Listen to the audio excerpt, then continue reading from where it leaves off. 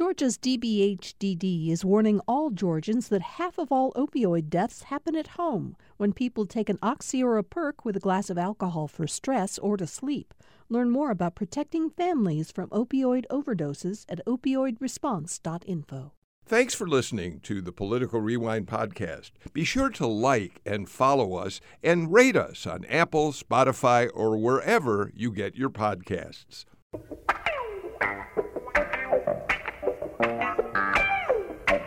It's time for another edition of Political Rewind. I'm Bill Nigut. I have to acknowledge, that this is one of those days when we could start in one of 5, 6, 7 different directions. There's so much happening. I don't want to keep you in suspense too much longer with the issue we are going to start with. So let me get the panel introduced, and then we will talk. Greg Bluestein is with me, as he is on Wednesdays. He's a political reporter for the Atlanta Journal-Constitution, now an analyst for NBC's various news properties, and the author of a book coming out March 22nd, on the Georgia election of 2020. Greg, you've got to be getting more and more excited about the release of the book. I can't wait. It's less than 3 weeks, and I know we are involved in a panel together on March 24th. Yeah. It's almost sold out at the Marcus Jewish Community Center, so there's only a few tickets left. Right, so there's 7-8 people who've decided to sign up for that program. Right? They told me this morning it is about 15 tickets away from being sold out, so that's a good sign. A couple hundred people. Wow, terrific. It's the Atlanta Jewish Book Festival out at the Marcus Community Center, right? You got it. Okay. Well, we got a lot of time before we get to that to talk with you about many issues, including the book. Steve Fennessy joins us. Steve Fennessy, a long career in journalism in Atlanta. He's working at GPB right now, where he's been doing a terrific podcast. Steve, you've got a podcast coming up Friday on an issue that we on this show have not given any attention to, and it's one I think we should. Talk a little about it. Yeah, my guest on Friday's Georgia Today is Mary Landers, who covers the environment for The Current, which is an online news organization that covers coastal Georgia. And what she's talking about, what we had her on to discuss, was this proposal by an Alabama company to mine for what a mineral called titanium dioxide on basically the border, the eastern border of the Okefenokee Swamp, which has environmentalists, not to mention residents and politicians, alarmed at the prospect because the ridge where they would be mining acts as a kind of buffer to the swamp. And so there's concerns that if they're digging that up, that it could affect the wetland that is the swamp. It's a really fascinating discussion we had. When does the podcast actually drop? Friday afternoon. Okay, terrific. I want to listen because we really need to address that on the show. It's been a controversy for quite some time among environmentalists in Georgia. We're also joined today by Raul Bali, who is the political reporter for WABE Radio, our friends, our neighbors, a little bit across town from us. Raul, you know what? The last time you were on the show, I didn't do with you what I typically like very much to do, which is give a new panelist just an opportunity to say a few things about who they are, their career. So you've been a journalist in Georgia for, a couple of decades at least, covered politics here for a very long time for a number of news organizations. You're on the board of the Atlanta Press Club, among other things. What else should we know about you? Well, I'm from Augusta, Georgia. That's where I grew up. That's when I go home, I still go to Mom's house in Augusta. And I think the most common question I get from people is why have you bounced around so much in your career? And that's because I married Army. And so my wife was in the military for 12 years and then 4 years of med school. So that's the reason I bounced around to D.C., back to Augusta, and now I'm back in Atlanta at WABE. So that's kind of the most common question. Why have I been around, at different places? But I worked with you guys when I was at Lawmakers on GPB, which I love doing. And we'll actually be appearing on Crossover Day on GPB Lawmakers as well. Terrific. Well, again, we're very happy to have you with us on Political Rewind. Greg Bluestein, let's start with the ruling that came down from Federal District Judge Steve Jones. He has been hearing a case, a challenge to Georgia's congressional maps by plaintiffs who contend that the way that Republicans in the legislature drew the maps, it dilutes African-American voting strength. There were 500,000 new African-Americans who showed up in the census over the last census, and yet the maps do not in fact offer opportunities for black Georgians to add representation from an African-American in any new district. But Steve Jones said, I've got to stop this case for the time being, right? Yeah, he said that it's way too close to the May 24th primaries to start redrawing districts and to delay those primaries. Qualifying starts on Monday. Voters it would lead to some voter confusion or lengthy delays in the Georgia voting process.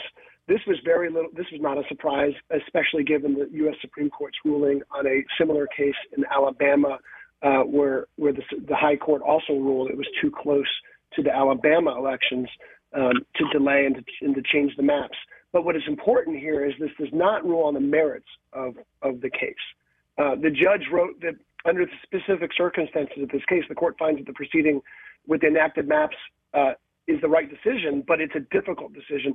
Basically, he said there was cause for concern from the plaintiffs that the maps violated the Voting Rights Act, that there was a history of voting discrimination in Georgia, that there's questions about whether there are enough black voters to constitute an additional district. So the judge didn't rule on the underlying causes and merits of the case, and he will soon. That initial case is still moving forward. He just ruled that it's not enough.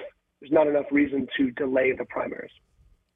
Raul, we should point out that when the United States Supreme Court ruled that the challenge to Alabama's congressional lines could not go forward at the time, the timing of it couldn't go forward because of the same thing, too close to the election.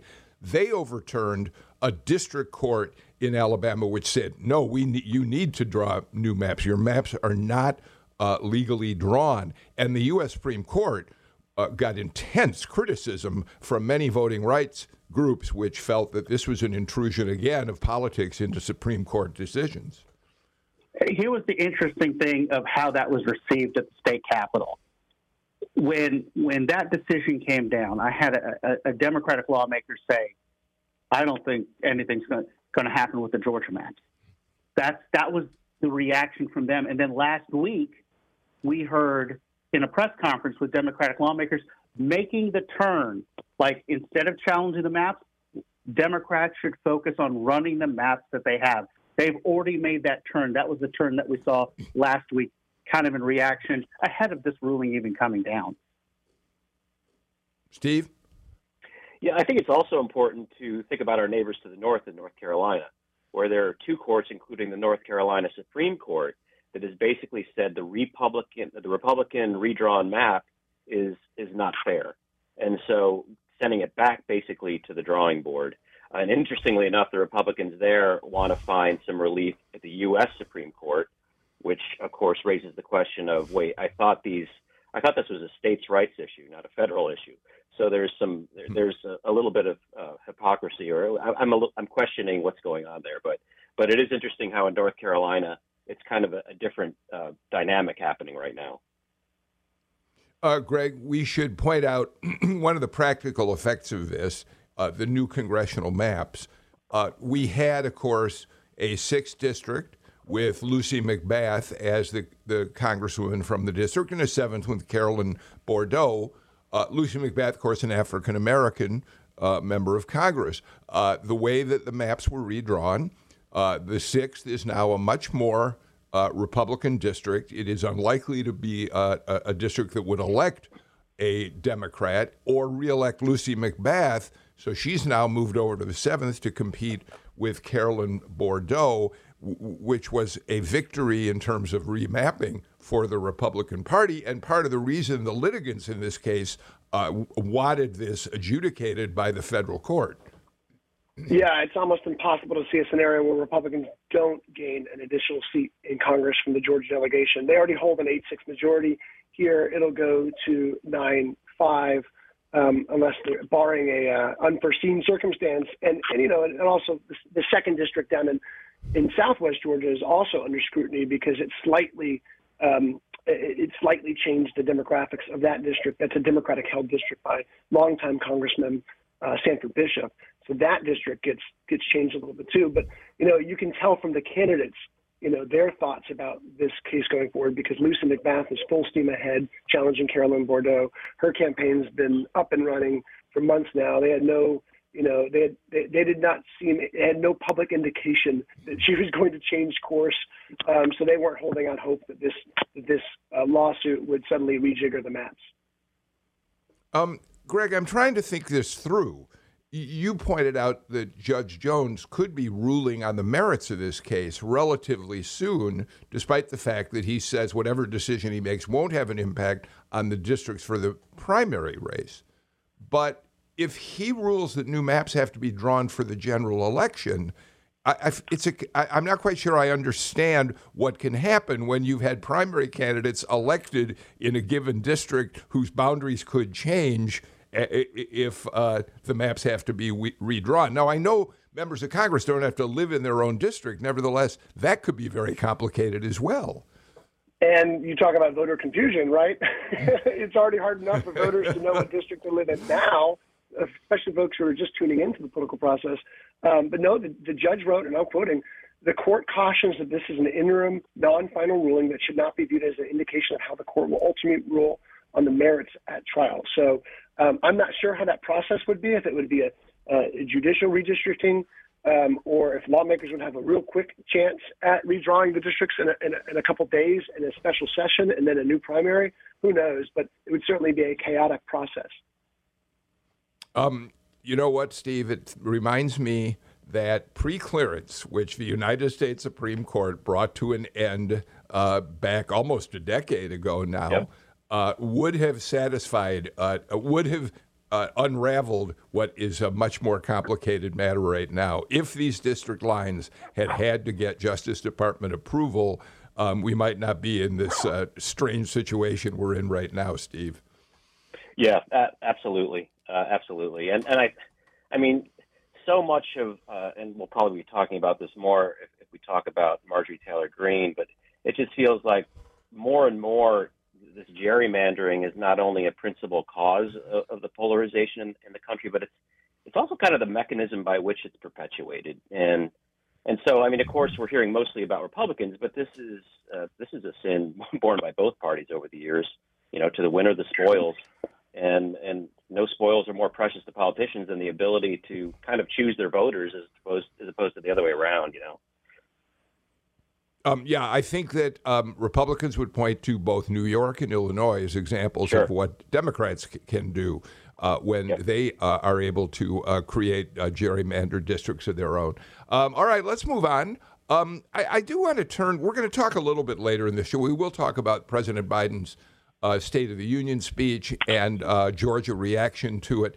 But before we get to that, Greg, you were out in Rutledge yesterday for an event that I think many of us found to be odd, to say the least. The Republican gubernatorial candidate, David Perdue, was in Rutledge, where he told the people who are protesting the building of the Rivian Auto Assembly plant, "I stand with you against the George Soros-funded Rivian plant." Here's an economic development that will bring 7,500 jobs to the state, being opposed by a guy whose entire career until he went into the U.S. Senate was as a corporate CEO. Talk about what this is all about. Yeah, it's surprising to say the least. As you mentioned, it's a $5 billion plant that would be built in East Georgia around the Rutledge area, social circle, 7,500 jobs, but also thousands of other spinoff jobs and fairly high-paying jobs from what we understand.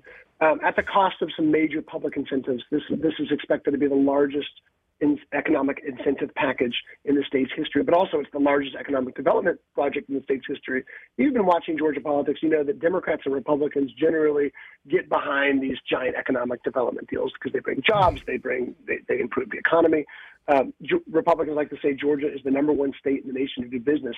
So it was very unique to see David Perdue, a former corporate executive for a string of companies, take a stand against Rivian. You know, we had seen congressional candidates in the 10th district area do this as well, and there's certainly a lot of resident backlash. And I've been interviewing. I've been covering this project for literally almost a year now, since we first reported that Rivian was looking at Georgia, and I've seen the backlash grow. So this is not some sort of turf, artificial turf movement. This is there's real significant backlash.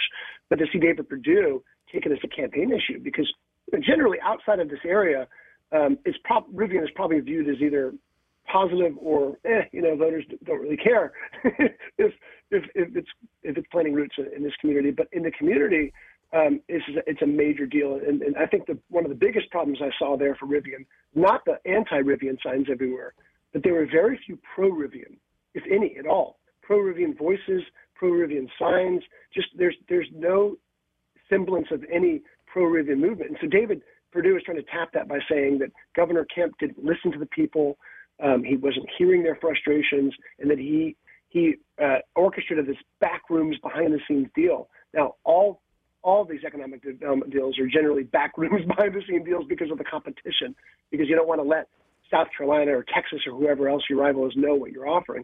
But that was his case, and when I pressed him on it, he kind of doubled down. Raul? I had an interesting conversation, an interesting interview with the Georgia Chamber's Chris Clark about this. And the first thing that I walked away is, and I've heard this from multiple people, I don't think there's concern about losing the Rivian project. But you can hear the concern in Chris Clark's voice about this, about David Perdue coming against this. Mike Collins, who's running in the 10th Congressional, running against this. They even the Chamber's even rolled out its own poll. They tried to poll the 4 major counties that are involved with this, and that's going to be Jasper, Newton, Morgan, and Walton counties. And in their poll, I think the one thing that Greg was pointing out, the number of people who weren't putting the signs for it. So the poll that the Chamber, and again, I need to point out, it's their poll rolled out, is only 54% of voters had even heard of the project yet. So there's that, probably more people need to hear about the project, and that the number within that number, 49% supported, 24 against. And again, I think it's noticeable. As somebody who used to cover that area, I'm not surprised there's opposition, but I think along with some of the other people who've been working with us, may be surprised at how big the opposition is. Is it a majority of people? No, but it's a pretty big opposition. And again, you hear the concern from the Chamber, not as much what this means for Rivian now, but what it could mean for future projects. Mm-hmm. Steve? Yeah, I mean, Bill, to your question about the cognitive dissonance that David Perdue's comments bring about. I mean, a business executive, someone who is campaigning as a Republican, who ostensibly is pro-business, one of the as Greg said, the biggest economic development project in the history of the state, to come out against it, I'm trying to figure out what the political calculus is, because I understand where he would be sort of trying to attract the votes of the people around Rutledge. But what is this? Does this not leave him open to attacks from Governor Kemp for being anti-business? I mean, to say yesterday, Greg, I understand that he told reporters that if he becomes governor and he's able to, he would actually kill the project. I mean, I'm just confused. Yeah, Greg? That's exactly what he said at this event. He was asked right afterwards, what would he do? Would he kill the project? And he said, and I'm actually going to pull up the quote right now, but he said, I would not let this deal go if I had a way. And then he talked about how there's still questions about whether the budget will pass, although let me tell you, the budget will pass. And then he said, I would have fought this until we have local buy-in. So he also said in his speech to the crowd that he would even support a referendum, which again, does not ever happen with economic development projects of this scale or any economic development projects. But I'm not sure the strategy either, Steve, because as you said, this is very a hot topic within that community. But outside of that community, it's hard to translate this into a bigger rallying cry. And David Perdue tried to. I mean, he said, this is an example of the governor not listening, and that he will listen, and I'm here to shine light on the fight this community is in right now.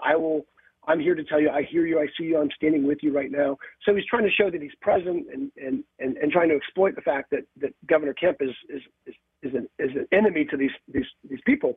But at the same time, will voters in Metro Atlanta or in Savannah or in Macon, bring this up as a rallying cry? I'm not so sure.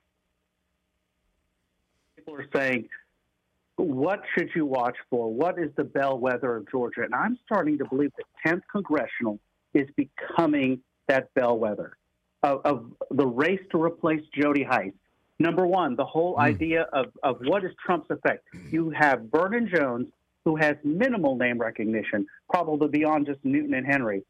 How well does Vernon Jones do? So you're looking at the power of Donald Trump in an area that has become very pro-Trump. Number two, this argument of business Republicans versus populist Republicans fighting over Rivian, which is in the 10th Congressional. So I think on May 25th, no matter who wins, whether it's Perdue, Kemp, or we're going to a runoff, I'm going to be digging into those numbers to see what changes. I think you'll see real changes coming out of that area. So before we leave this subject, and Steve, I'm going to turn to you first about this.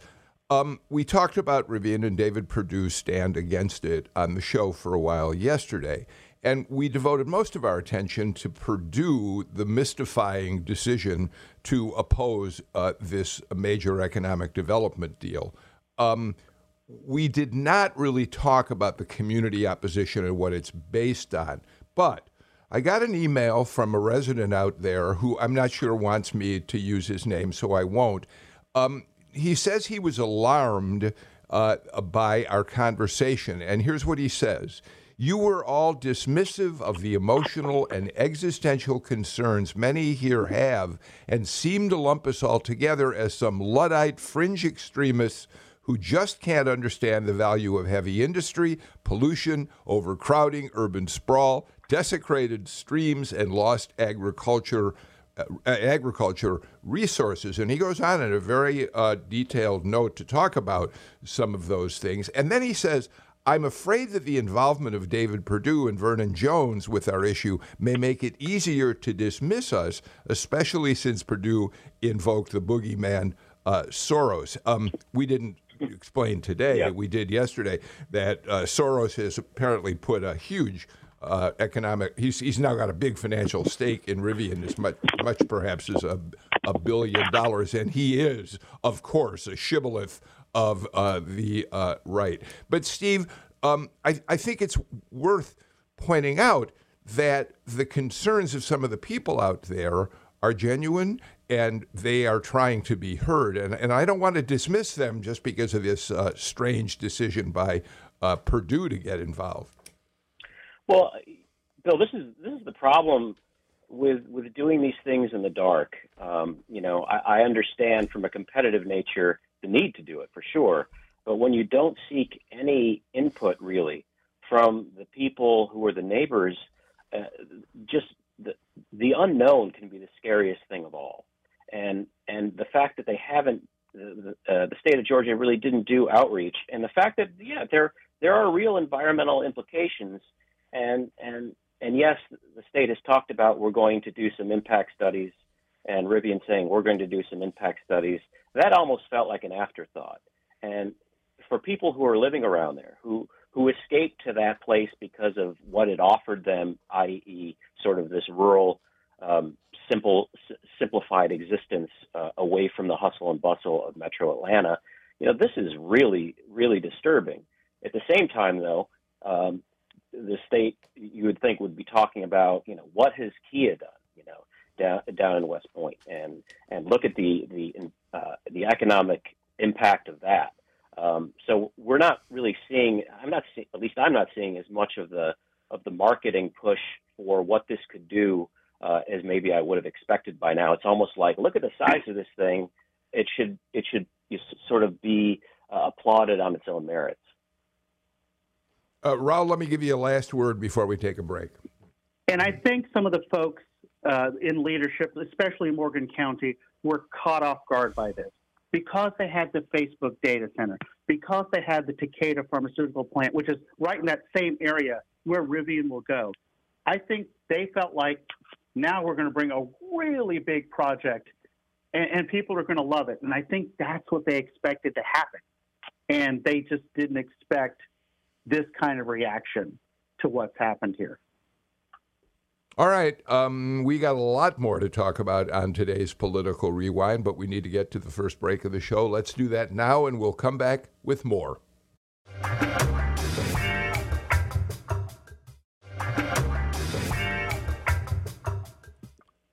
Welcome back to Political Rewind. Before we get back to our discussion, a couple of quick announcements. Number one, this is Newsletter Day here at Political Rewind. Every Wednesday, you can get the Political Rewind newsletter delivered to your inbox. It's something that I work on personally. I try to find what I think, of course, are the big news stories in Georgia over the week. But then always look for something that might add a different kind of value. And one of the things, if you subscribe now, is there was a remarkable event yesterday at the European Parliament, or day before yesterday now. Ukrainian President Zelensky gave a very impassioned speech saying, "We will never give up, never give in." And the translator who was translating his speech, Zelensky's speech into English, broke down as he was trying to convey what Zelensky was saying, and became very teary-eyed and found it hard to continue. And you can listen to that. And the reason I think it's of value is because we're all watching Ukraine, I think, with a perspective of we're in awe of the courage and the determination we're seeing from the Ukrainian people. So that's part of our newsletter this week. Subscribe by going to gpb.org/newsletters, and you'll find it there. Then one other note, we're going to continue looking at the Ukraine war from a perspective of those who have been involved here in Atlanta with the Sam Nunn School of International Studies. Tomorrow, retired four-star General Phil Breedlove, who was the commander of the U.S. European Command, as well as the 17th Supreme Allied Commander of NATO forces, is going to join us. There's no one who has a broader understanding of what the map of Europe has looked like and how things are changing, the geopolitical changes that this Russian invasion is bringing about. So General Breedlove will join us to talk about all that and more tomorrow. All right. Thanks for letting me get that in. Now, let's get back to Raul Bali, political reporter for WABE, Steve Fennessy, host of Georgia Today here at GPB, and Greg Bluestein, of course, political reporter at the Atlanta Journal-Constitution. Greg, there were interesting moments in the President's State of the Union last night. The fact is, we have not seen for quite a long time Republicans on one side of the House chamber and Democrats on the other stand up in unison to give an ovation to a president, whether it was Obama, Trump, or now Biden. And yet that happened several times when Biden strongly emphasized his support for Ukraine. That just in and of itself was something we're not used to seeing at State of the Union addresses. Yeah, and a sort of return to normalcy after COVID. So it was nice to see lawmakers, even though they were seated a seat apart from each other, lawmakers back in the chamber. That was the first part of his speech, was bipartisanship over Ukraine. The second part of the speech was a little bit more politically polarized over his plans to stem inflation and economic proposals. But the first part of the speech, we saw broad bipartisanship, standing ovations. President Biden tried to be the great assurer. He tried to say that everything is going to be okay. He didn't promise there would be no economic fallout from Ukraine, and as he should, because there is going to be economic fallout, right? Gas prices are going to continue to climb higher. There'll be it's hard to see inflation not continuing, even though there are plans to try to stem it. The global supply chain is going to continue to have complications. But his message to Americans was, the U.S. is fighting in its own way. The U.S. is not going to commit troops to the Ukraine, but the sanctions are starting to work. And as you said, and this was sort of an off script, it was not part of his prepared remarks. I'm just paraphrasing, but he said Putin has no idea what's coming to him. So there's even more down the road for Vladimir Putin's regime. Steve, what's interesting about the Republican response is that it is one of the few examples we're seeing since the 2020 election, actually, of Republicans being willing to take a stand separate from Donald Trump. Donald Trump has been remarkably quiet since his earlier remarks about how smart Vladimir Putin is, what a genius he is in terms of the way he's handled Ukraine. But there's no question how he feels, which is that he trusts Putin more than he trusts the American government. And Republicans haven't gone there with him except for a handful. Yeah, except for a handful, and they've been pretty vocal. But yeah, that's, to me, it looks like a throwback to the Republican Party we used to recognize, maybe going back to the Reagan years, even when, he famously, of course, called the Soviet Union at the time the evil empire. But over the years, there's been sort of this faction, small faction, but appears to be growing within the Republican Party that seems to be embracing the authoritarian tactics of somebody like Putin. And that they're getting more and more of a platform. And I think I'm curious to see what sort of the Republican Party writ large sort of does with that, what Kevin McCarthy will do with that. All right, Raul. So having said all of that, we should say that 14th District Congresswoman Marjorie Taylor Greene did, in fact, choose to make her displeasure with President Biden's speech known. She, on 2 occasions, stood up and shouted out in the chamber. The first time when he was talking about immigration policy, she stood and shouted out, "Build the wall." And according to some of the reporting I've read, apparently thought she might be able to get a chant going, "Build the wall," from other Republicans. That didn't happen. And then she yelled something out when Biden talked about his plans for an opportunity, a way in which he'd like to protect transgender young people. And she basically shouted out something in response to that as well. Raul? Look, the people who like Congresswoman Taylor Greene love her, and the people who don't like her don't like her.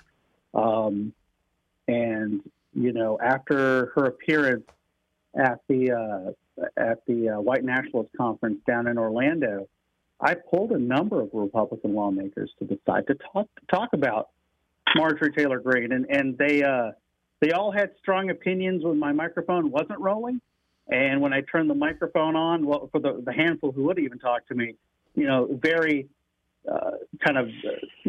basic comments, kind of what Steve was getting at.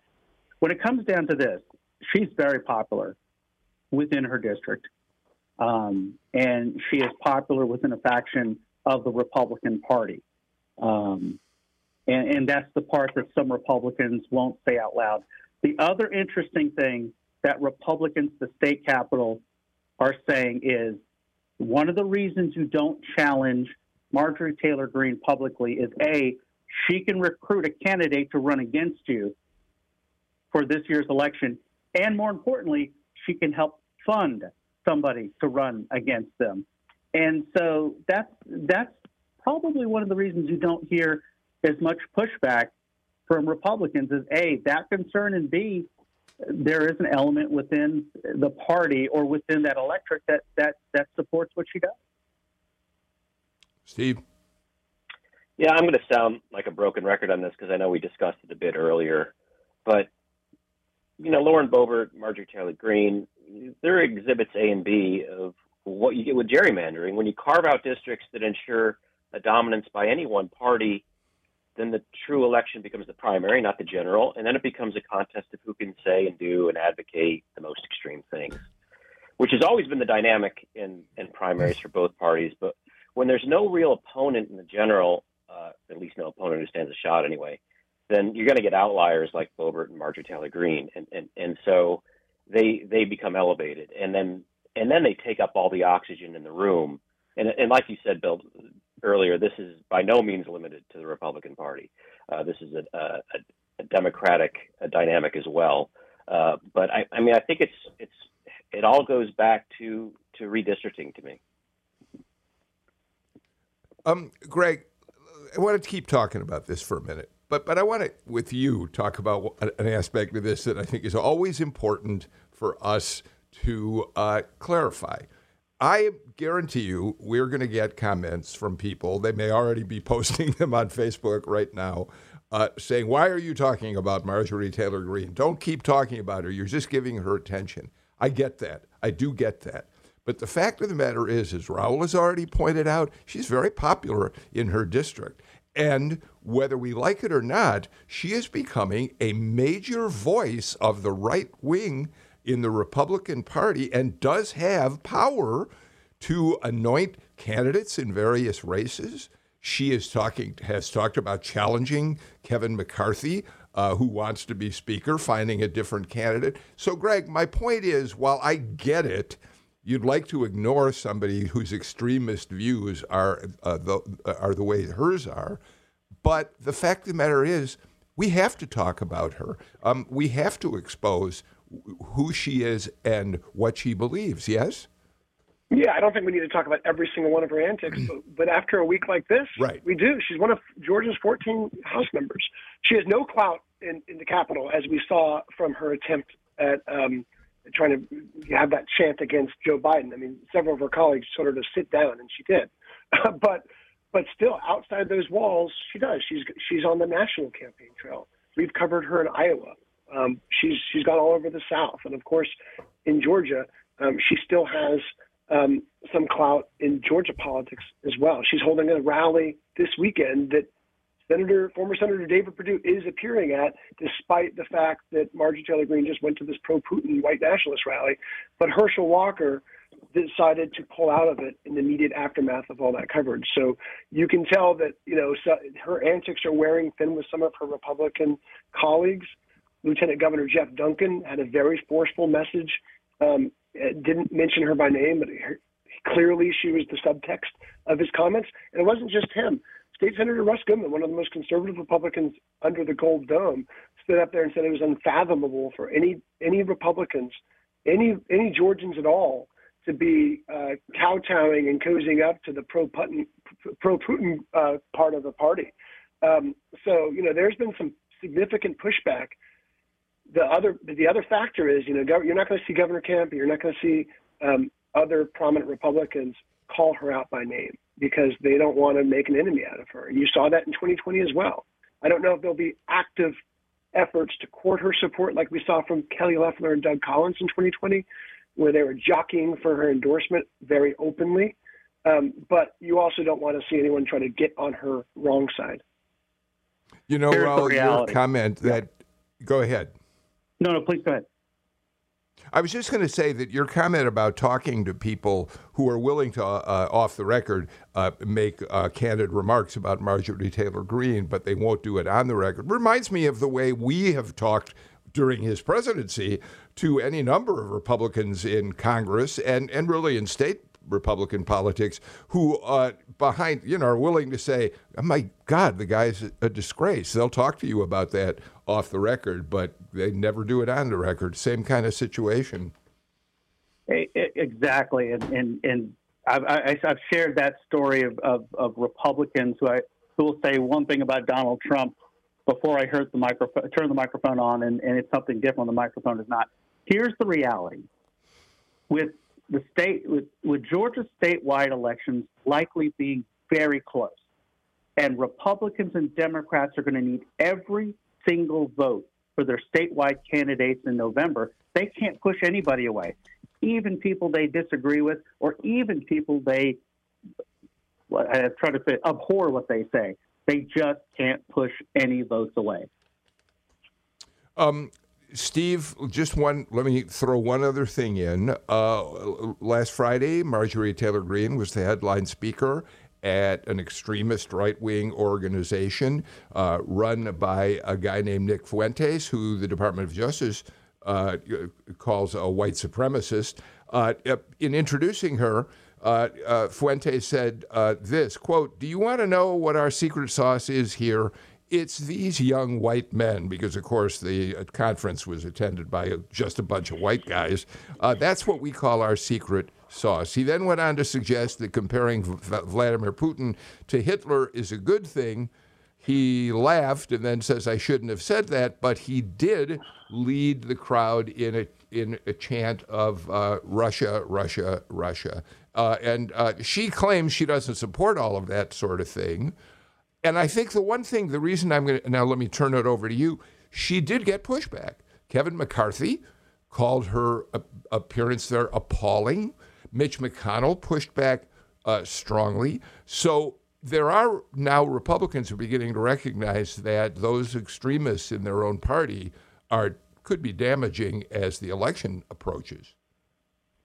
I agree to a point, but I think what's different now, it seems to me, is that comments from Republican leaders like Kevin McCarthy or Mitch McConnell don't seem to have the traction that they once did. It doesn't seem to be starting an avalanche of condemnations across the board. And so we can hear from somebody like Jeff Duncan or something, and they're kind of waiting for other people to get on board that, but what you're hearing a lot of times is crickets. And one of the things I want to piggyback off what Raul said, I was just looking at the popular vote in the 2016 election versus the 2020 election. And I don't know, Donald Trump lost, he lost in 2020, but he also got 11 million more votes in 2020 than he did in 2016. Which is kind of remarkable. So I think the Republicans understand that not only, of course, may he be the standard bearer in a couple of years again in the presidential election, but he still has a huge amount of support. And so to potentially alienate some of those who represent the more extremist wing of Trumpism, they do at their own peril. All right, let's do this. Let's get to our final break of the show, and we will come back and talk more with our panel on today's Political Rewind.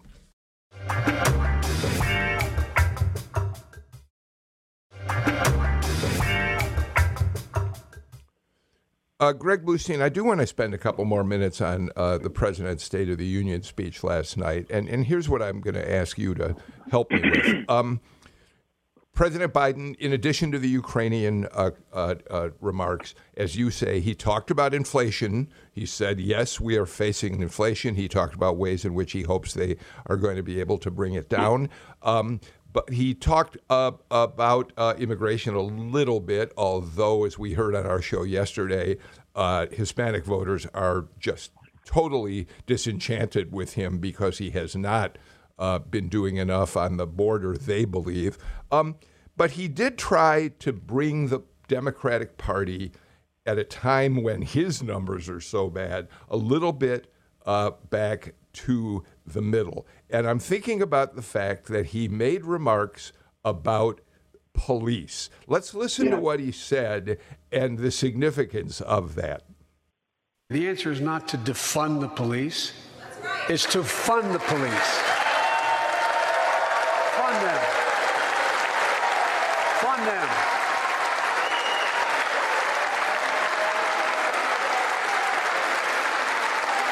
Fund them with resources and training.